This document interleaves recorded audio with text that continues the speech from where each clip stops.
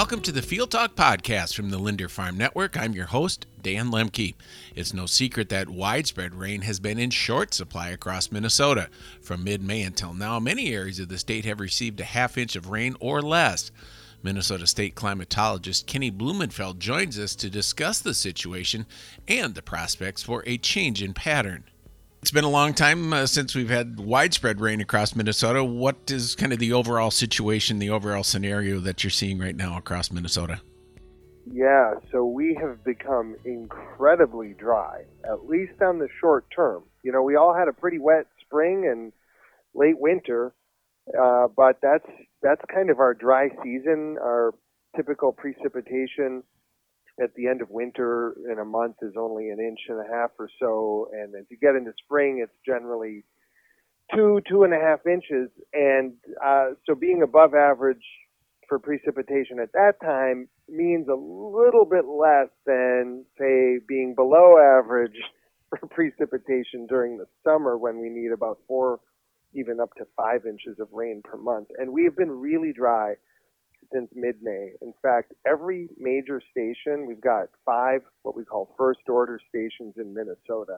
The Twin Cities, St. Cloud, International Falls, Duluth, Rochester, and you could extend this to some of our long-term observers out in western and southwestern Minnesota.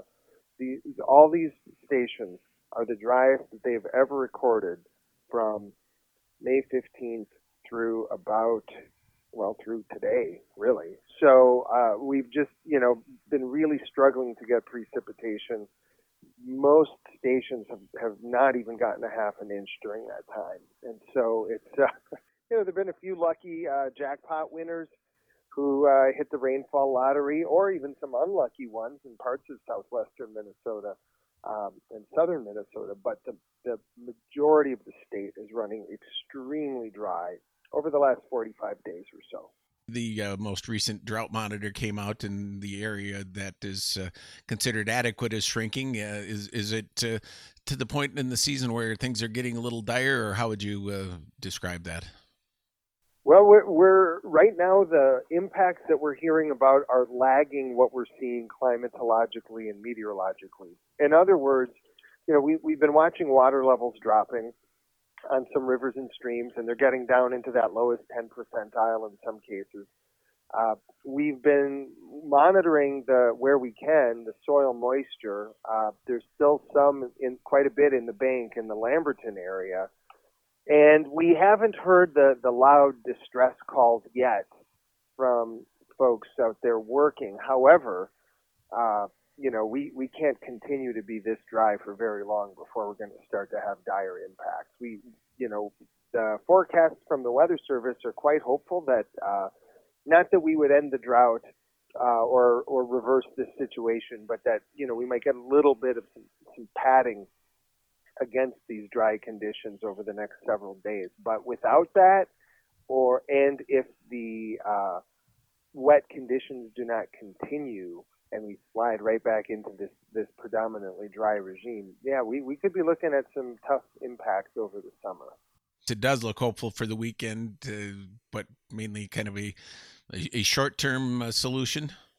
You got to remember, drought is a long game, which is why, even though the last month and a half or so has been very, very dry, we're just now starting to see the advanced drought categories emerge in Minnesota. It's a long game, and that also means getting out of it takes a while, and it's unusual and quite unlikely that you'd get one weekend rainfall event and that would just end a drought that's advanced the way that this one has. So we would expect that if we don't get widespread precipitation this weekend and then have it followed within a week by more widespread precipitation, and maybe have even one more bout after that, we would expect that we'll continue to see drought conditions either holding their own or expanding and intensifying as the summer wears on. We really need, well over, 1 inch, 1.5 inches of rainfall every week just to kind of stop this thing from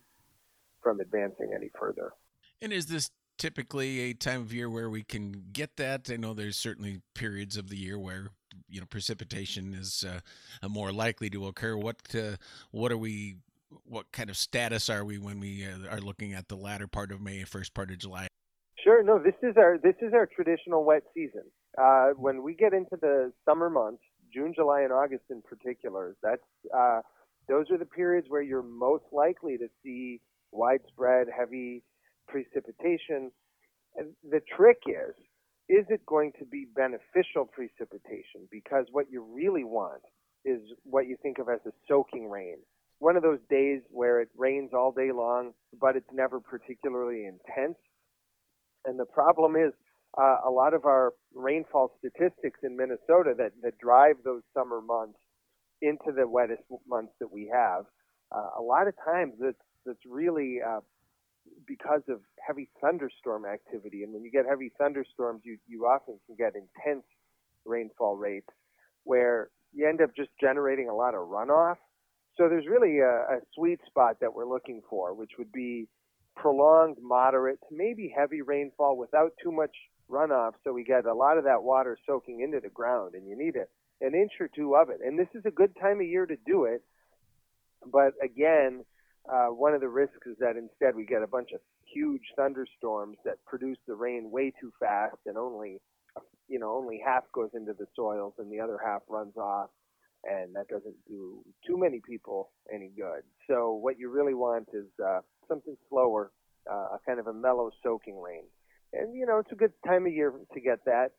And again, the forecasts from the Climate Prediction Center at NOAA, they're at least cautiously hopeful that over the next week or two, we could at least prevent the drought from intensifying too much with some cooler conditions and better chances for precipitation.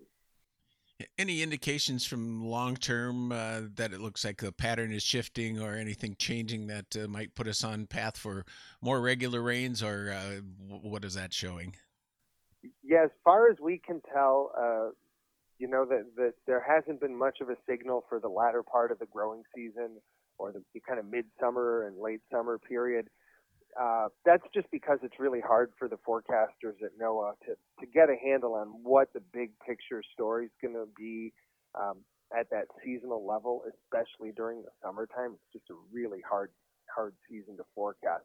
There is some hope. What we hear from the forecasters is there's some hope that we're getting into a flow pattern that will at least bring more weather systems into the region. This whole spring, we've just not had any weather systems, those low pressure systems that produce the organized and large areas of precipitation. So instead, we've just been relying on the heat of the day to produce those popcorn thunderstorms, and then it's more like a lottery. So the maybe glimmer of hope that we have here is that we might be getting into a pattern that is more favorable for producing larger areas of precipitation. So, but again, there's no smoking gun telling us that this thing is going to worsen for the rest of summer or is going to improve dramatically. So one other thing I would add is it's been very warm. If June were to end right now, it would be one of the warmest Junes on record in much of Minnesota, and especially in those growing regions. We're already, most parts of central and southern Minnesota are already somewhere between 5 and 10 days this summer with the temperatures at 90 degrees or higher. So in addition to the dry conditions, we have been warm, and that's, of course, evaporating more water and moving it out of the soil and out of the plant systems and putting it, elsewhere. So we do need to kind of cool down and get some precipitation to come out of this.